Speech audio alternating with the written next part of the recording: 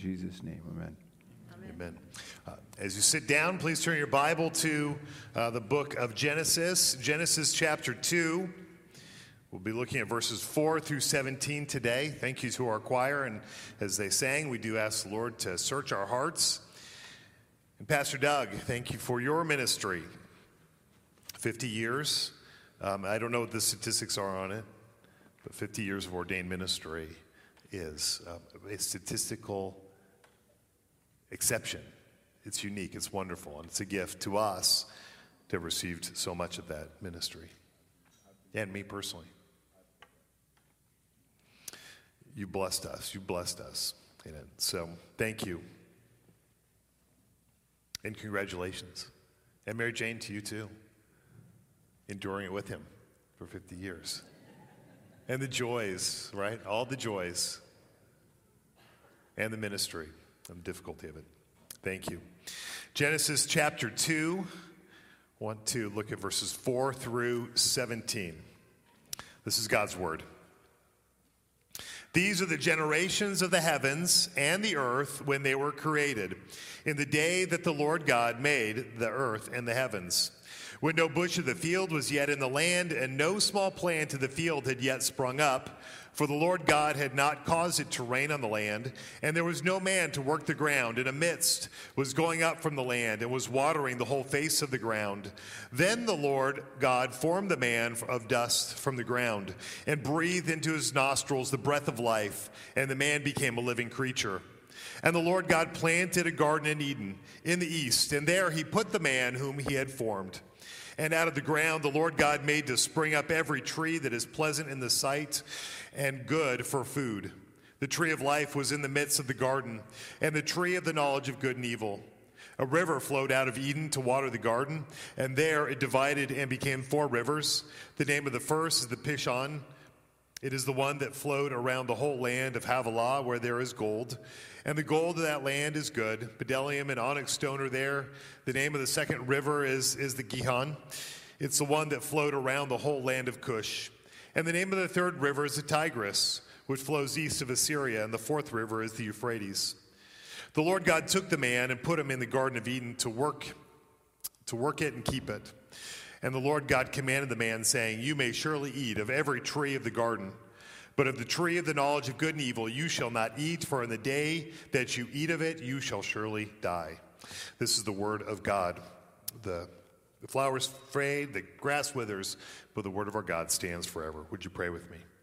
Heavenly Father, we do come to your word, your perfect word, your inerrant word, your infallible word, which comes to us to search us, to examine us, and to lead us. And so, God, as we come to this text, would you search us and lead us, starting with me, but for every one of us for that. God, just with this in mind and Pastor Doug's ministry, I also want to just give thanks for that, for those 50 years of faithful preaching, 50 years of ministry that you've accomplished through your servant and that we've been able to enjoy. And so bless your servant, Pastor Doug, in his ongoing work, as well as me as we work through this text. We ask this in Jesus' name. Amen. Well, today what we want to do is to look at what life was like before evil came into the world. One of the things that makes the Bible so different than many of the ancient myths is the way that it describes creation in the beginning. And it's different even in the way that it describes a paradise. And so let me ask you this as we start off. If you had to describe an ideal world for you, if you think of that ideal world that you live on, would it require work or would it have no work as part of it? Would it be measured by work or would it be measured by leisure? And I don't know if there's any official surveys that have ever asked a question like that, but my guess is that many would answer a question like that they want a world that's marked by leisure, by fun, by activity, and not by work. And you know what? That's what many of the ancient myth writers would have seen as well. And if that's your thought of paradise, we're going to break that bubble just a little bit today.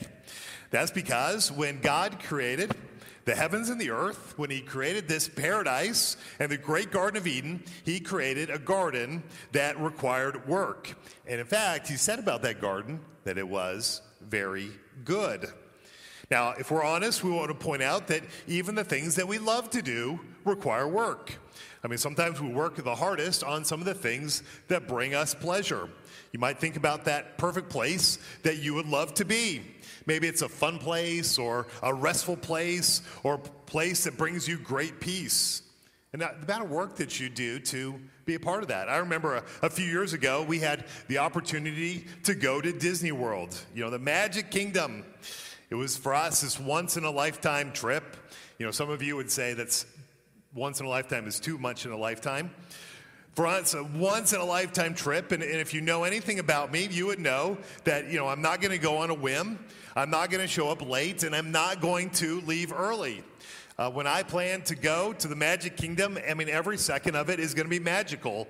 From the day the minute they open to the minute they close, this is the place where dreams are made. And when I say, this, I'm going to get every single penny out of my vacation, right?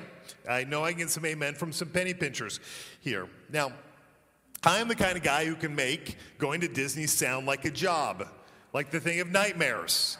But we're going to go have fun with all this, right? And in the end, even our times of work in those times, they pay off. They create memories and connections and fun for us. Some of you, I know, are going to go hunting soon.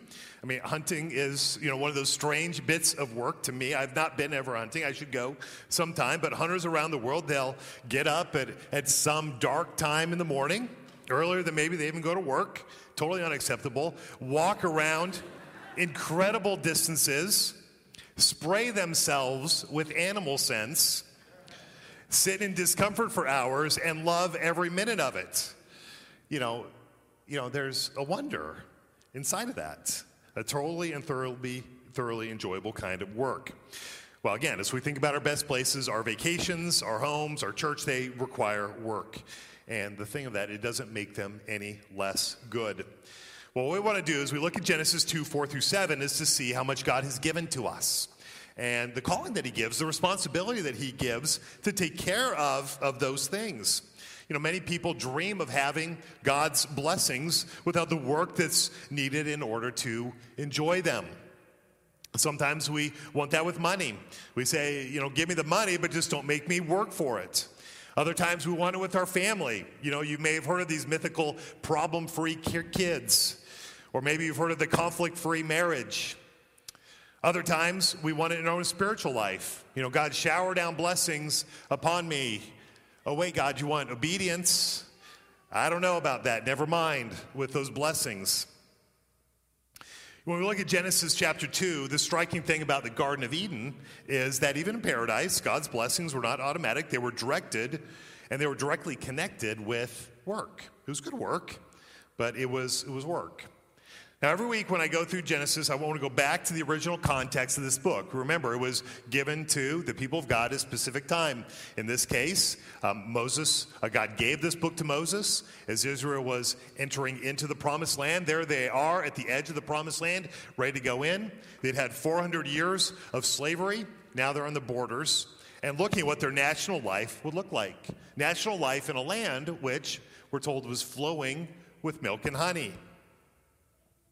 They needed to consider what they were being given, and they needed to consider what they were going to do with it. As they looked at this new land, this new opportunity that they had, they needed to cultivate it according to God's design, according to God's plan. They would inherit something that was very good, and they needed to cultivate a national life that corresponded with the national blessing which they wanted to have from the Lord. They needed to cultivate their spiritual life, to stay rooted and connected with God. There was an enormous blessing that was coming their way, but it was one that was going to come with work, from conquering the land to caring for the land. And they needed to see how God originally created this world to operate and to understand their own land with God's design in order to live according to that design. That's important for us as well. God has given us a wonderful world. God has given us our jobs. God has given us our families. God has given us our church. God has given us our nation. And these things are all meant to be blessings to us. We cannot think that we would experience any of those blessings without work. And so here, as we look in Genesis 2, in this Garden of Eden, this paradise, we want to learn about receiving God's gifts and stewarding his gifts, and stewarding them by faith. Because all of God's gifts come by grace. All of them are free gifts. The question is for us, will we cultivate them? Will we draw out God's blessing in them? Or will we fail to take advantage of the things that God has given to us? That's what Adam was called to do. That's what we're called to do, because even in this perfect world, in the perfect world we see here in the garden, God requires work. So that's what we want to look at, this blessing that God gives and work. Now, I have two main points today, and if you have your bulletin, you can follow along with where they are. The first one comes from verses 4 through 15, and that's that God's gifts must be received and cultivated. And the second point is verses 16 and 17, that God's commands must be obeyed. So let's first look at verses 4 through 15, on the receiving of God's gifts and the cultivating them. So the first thing we want to look at here is the structure of the passage. I especially want to just pause here at verse 4. Now, here's where it's helpful to have your Bibles open, because it doesn't show up on the screen, but you can really see it in some of the typecast if you look inside of your Bible, because there's a transition that happens between verse 3 and then into verse 4. Verse 3 wraps up the 7 days, the first 7 days of creation, by telling us all about God's Sabbath day. And verse 4, by the way it's built, it shows us this really a new chapter. Remember the chapters like Genesis 1, 2, and 3. God didn't put that in his original book of Genesis. Those were added later. So the divisions are artificial to the text itself. They can be helpful in many cases. But, this is one point where we see actually a really new chapter begins in Genesis 2, verse 4. And this is what we read. It says, "These are the generations of the heavens and the earth when they were created in the day that the Lord God made the earth and the heavens." So all throughout chapter 1, all the way into chapter 2, verse 3, we've seen God, his 6 days of creation. We see his seventh day of rest. Really what that's given us is this overarching view of God's creative activity. We see God's creation from the big picture. But starting here in verse 4, we see God's specific work. We see it down to more detail, especially in the creation of Adam and Eve. There's a term that's there. It says, "These are the generations." If you were to read through the whole book of Genesis, you'd see that this phrase happens 10 times. It's one of those interesting numbers in Genesis. It happens 10 times. And what it is, it's like it's like a chapter division saying, hey, we're going to have a new focus now for this next section. In this case, the generation he's talking about is that first generation, the first generation of Adam and Eve as God's specific creation. All right, so another thing we want to notice in verse 4, the second thing is the way that it speaks about God. In it, it says, the day that the Lord God made the earth and the heavens. In this passage, it uses the words Lord God. That's God's covenant name. It's that word Yahweh, what he'd eventually reveal his name to his people in. What he's saying in this is that this is not some general God, but it's the very personal God, the creator of the universe who made all things. This is Israel's God. This is the God of the nations who has a name. And so God reveals himself as this loving creator who's in covenant with his people. The Lord God is creator. In fact, the only time that the book of Genesis stops using the words Lord God, especially in these next few chapters, the only time it doesn't use those two words together is with the lies of the serpent. With Satan's lies himself. He doesn't want to call him Lord God. He just calls him God, right? He wants to take away his name. He wants to take away his covenant love, his covenant relationship. And so that's what he does in the temptation he gives to Adam and Eve soon. Well, third thing you'll notice in verse 4, as you look at it, is the poetic shift. You'll see first it talks about the heavens and the earth. And then just a few words later it says the earth and the heavens. It's a shift here to show what God has done inside of his creation. Again, it's that change in perspective. He's going from the macro view of what God did in these 6 days and resting on the seventh, and then going to the micro view of his individual creation of Adam and Eve and their time in the garden. So Genesis 1 and 2, they're not two different stories of creation. They're two different perspectives of talking about the same historical event. But Genesis 2 focuses on the relationship, and that covenant relationship between God and man. All right, so what does God do here? Verses 5 and 6, we see the description of the earth. And the first description that we see of the earth in verses 5 and 6 is that it was at the one time both abundant, but it was also at the same time uncultivated.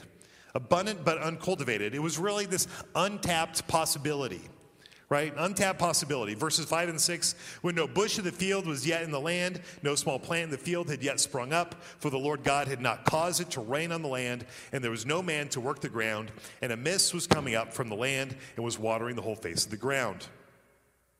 So over the last few weeks, we've been looking at how God created the heavens and the earth. He formed the earth. He filled the earth. But we see that there's something which he left to be done, and that was the cultivation of the earth. We can see in verses 5 and 6 the big reason that there was no plant that had grown in the field, that there was no man to work that ground. And so what does he do in response to that? Verse 7, we see the special creation of man by God. It's retelling the story of man's creation. Going back to Genesis 1:26, but again, telling it through that covenant relational perspective, that man's relation with God, man's relation with the land. We see God creating man here as a human soul, body and spirit together as a human soul. So where do we see the creation of his body, his physical being? We see that here. Then the Lord God formed the man of the dust from the ground. And then we see the spiritual nature of God. The spiritual nature of man is being the image of God. He breathed into his nostrils the breath of life, and the man became a living creature. Here we see, man's creation was different than all of the other animals. This verse says that the man became a living creature. That's the fifth occurrence of this word living, and it shows that Adam was much like the rest of the living animals, except for that big difference of God breathing, putting his own breath into him, giving that spiritual life, creating him in his image. It's different, and it's very important. And then so we see, what does God do with man? As he's created him now, he puts him inside a garden. Verses 8 and 9 talk about the garden that God had already created. He already caused that garden to grow, but he takes Adam and he puts him in that garden for everything he needs for life, security, for prosperity. Verse 8 says, "And the Lord God planted a garden in Eden in the east, and there he put the man whom he had formed. And out of the ground the Lord God made to spring up every tree that is pleasant for the sight and good for food. The tree of life was in the midst of the garden, and the tree of the knowledge of good and evil." So another thing we'll notice as you look at it is we see two important trees that are there. The tree of life and also the tree of the knowledge of good and evil. We'll talk about the tree of the knowledge of good and evil in a minute. But for now, we see that this tree of life would have sustained Adam as long as he was on the earth. The tree of life is referred to in other parts of the Bible. I have a few passages here from the book of Revelation, because we see even in there, the tree of life is connected with eternal life for all those who partake of it. You look at Revelation 2:7. Revelation 2:7, the Bible tells us that the tree of life continues to be present inside the paradise of God, right? To the one who conquers, I will grant to eat the tree of life, which is in the paradise of God. You look at Revelation 22:2. What does this tree of life do? We see that in that new heaven, the new earth, and that paradise, being with God, there's that tree of life, and that is healing to all the nations. Revelation 22:2 says, "Through the middle of the street of the city, also on either side of the river, the tree of life with its 12 kinds of fruit, yielding its fruit in each month. The leaves of the tree were for the healing of the nations." Now, who has access to that? Revelation 22:14 speaks of that. It's those who have received the Lord Jesus Christ as their Lord and Savior, has been cleansed of their sin. Revelation 22:14 says, "Blessed are those who wash their robes, so that they may have the right to the tree of life, that they may enter the city by the gates." To be in this paradise of God, to know the healing of the nations, it comes through those who've been forgiven in the Lord Jesus Christ. So this tree of life, it gives eternal life. That's what Adam had access to. We see this access to life forever. All right, so jumping on the next section, we look at Genesis 2:10 through 14. What do we see? But we see God's provision. We see rivers. We see gold, bdellium, onyx stone. There was this convergence of rivers making it an extremely lush land for Adam and Eve to live in. And, again, everything was provided for them. We also see with the convergence of the rivers together, that the location of the Garden of Eden somewhere within the Middle East.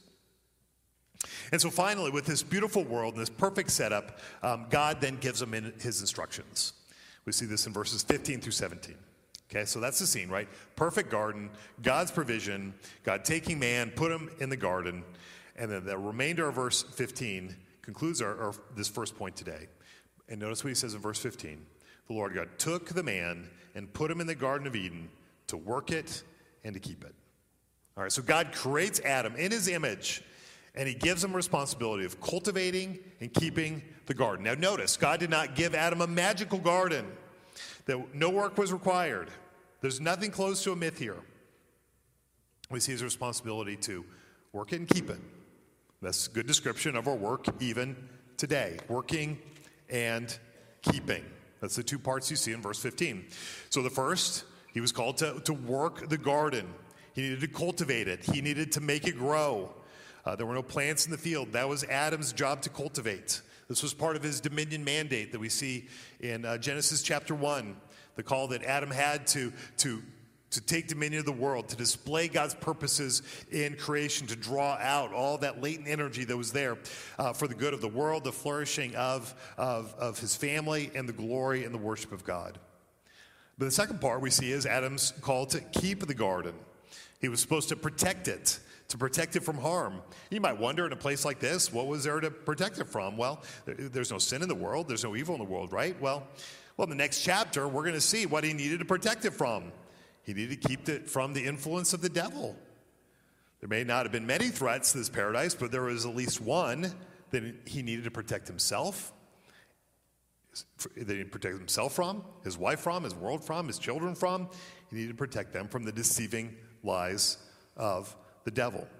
And so this twofold aspect of man's work is really important for us, even as we think about different aspects of our own life, working and keeping. We all have our garden. We have the parts of our lives that are given to us, especially from God. It's not of plants, of course, but it's in our relationships and in our resources, the things that God does give to us. So on the one side, there's a call to cultivate. There's a call to make things new. There's a call to make things grow. On the other side, there's a responsibility to protect. Unless we keep those two things in mind, we're likely to miss out on God's purposes and our blessings and the gifts he gives. So you can think about some of them and think about whether you've tended your garden. You can think about your personal finances. On the one side, it is good to earn money, to save it, to invest it, to generate wealth, and to give. Those are part of growing. On the other hand, we put our financial well-being at risk. We create stress for ourselves through excessive debt, by gambling, taking unnecessary risks, living with discontentment, living with greed. In our personal finances, we see this need to cultivate, to grow, and to protect. Another example is our married life.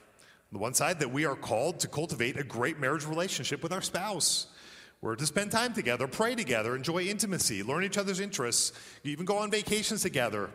But we know that we also need to protect against a lot of things. We need to protect against bitterness, against pornography, against busyness, against adultery.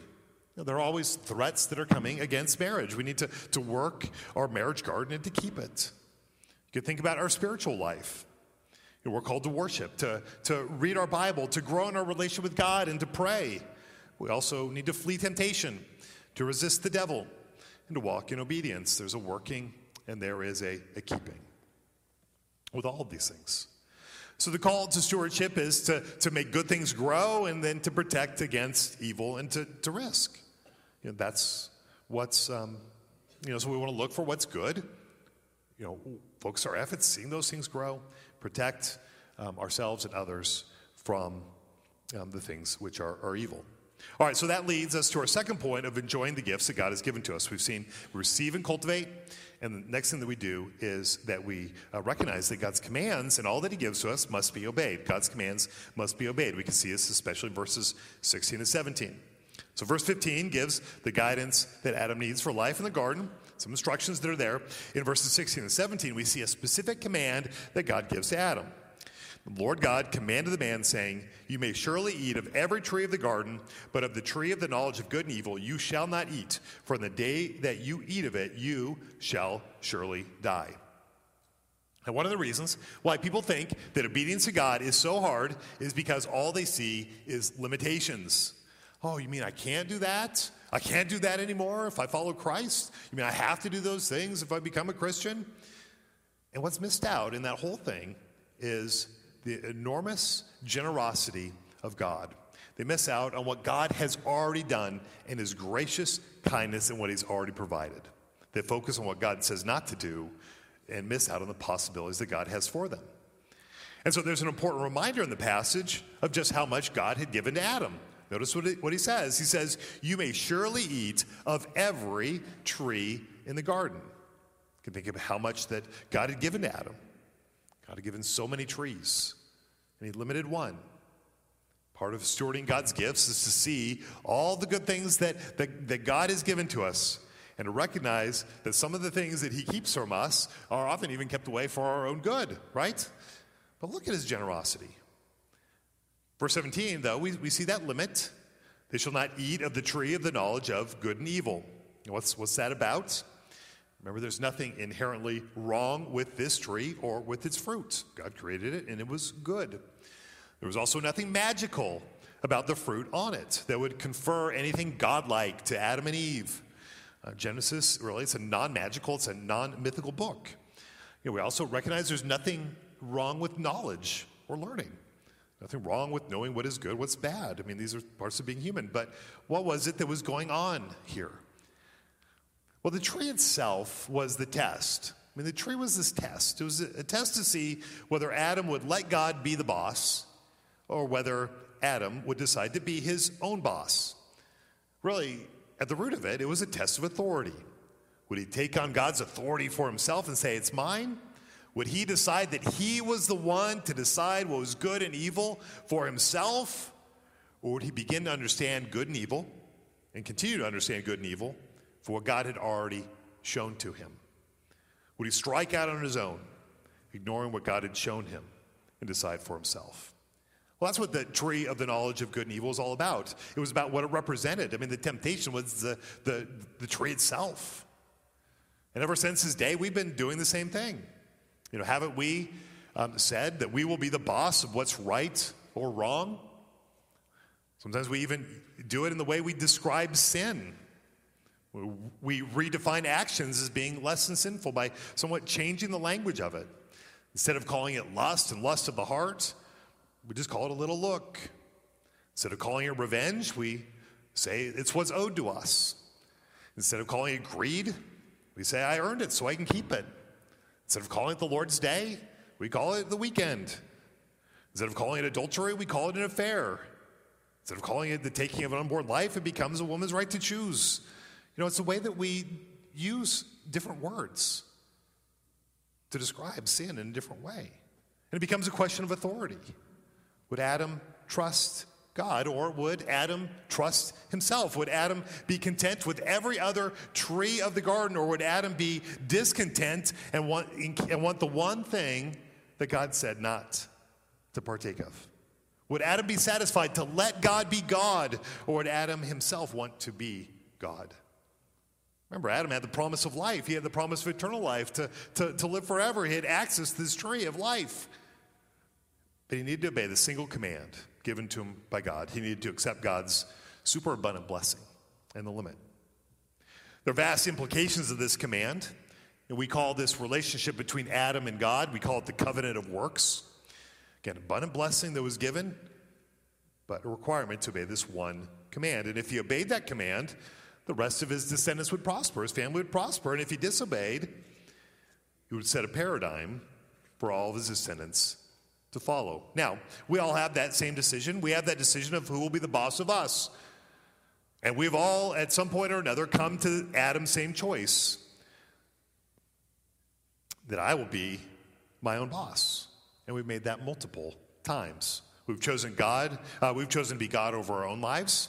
We've decided to trust ourselves instead of the Lord. We've decided not to give God the worship that he is due. And then we live lives separate from him. We've all made that same choice. Now we get back to Adam. We know what happens next. You can flip forward to Genesis chapter 3. We're going to talk about that in a few weeks, so I'll tell you what happens here. Adam eats the fruit together with his wife. And he fails in his responsibility.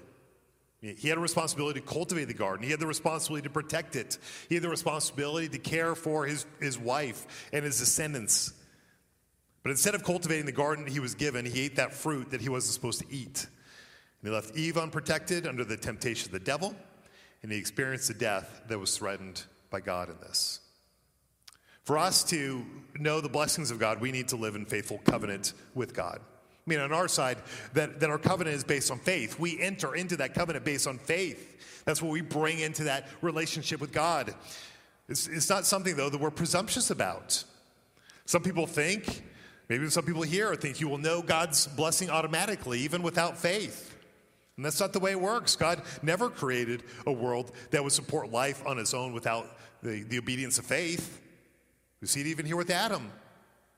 Neither did God give the spiritual life. He doesn't give spiritual life that grows without faith. We could look at Philippians chapter 2, 12 through 13 as an example. It says this, to work out your own salvation with fear and trembling. For it is God who works in you both to will and to work for his good pleasure.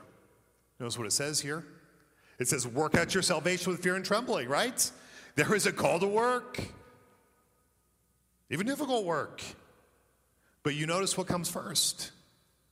God has already worked inside of you. God has already brought life into you. God has already sent his spirit into you. He's given you gospel promises. He's put his law in your mind and in your heart. He's given you a new heart. He's given you all the equipment, just like God gave Adam inside the garden. He says, work it and keep it. Receive it by faith and to do something with that. Work out your salvation with fear and trembling. Take my promise and do something with it. I remember when a good friend shared with me this next passage, Proverbs 24. Proverbs 24. And it was a time that I was in a spiritual slump. You know, I was dealing with my own temptation, my own sin. And, you know, it was this verse that really shook me to remind me of God's call to faith. Remind me that, you know, I just couldn't be complacent. It says this, I passed by the field of a sluggard, by the vineyard of a man lacking sense, and behold, it was all overgrown with thorns. The ground was covered with nettles, and its stone wall was broken down. Then I saw and considered it.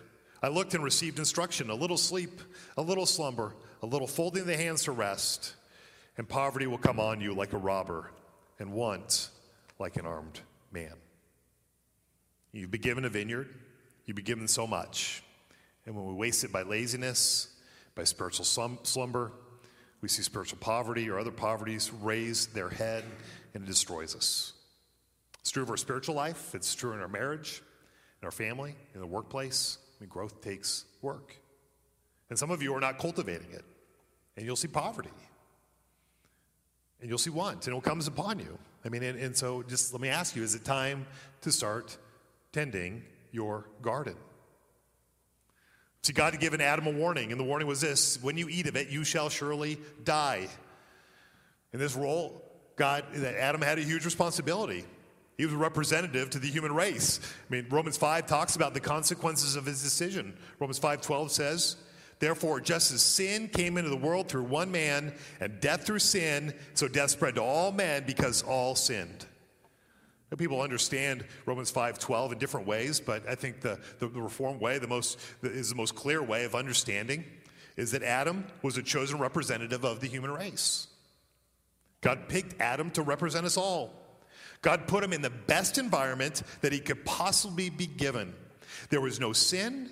There was no evil. God provided abundance all around him. He even gave him a blessed spouse and a perfect marriage.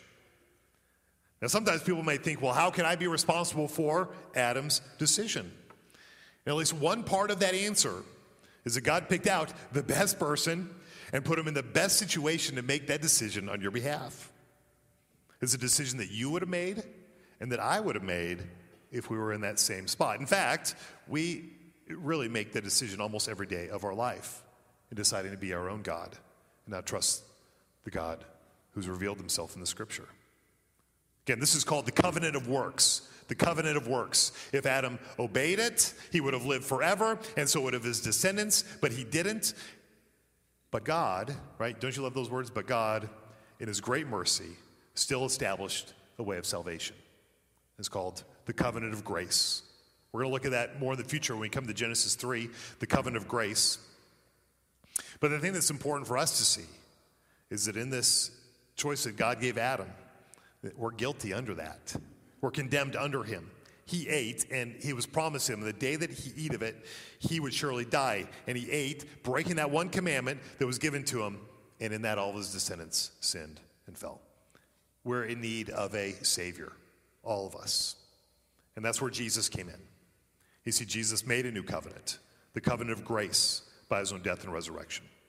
See, this covenant was based on Jesus' obedience.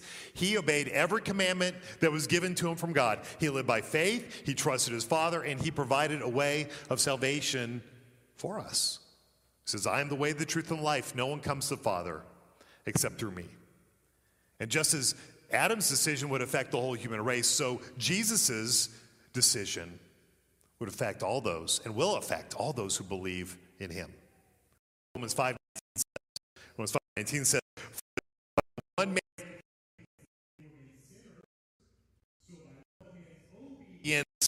the man will be made righteous. What Adam was required to do in the garden.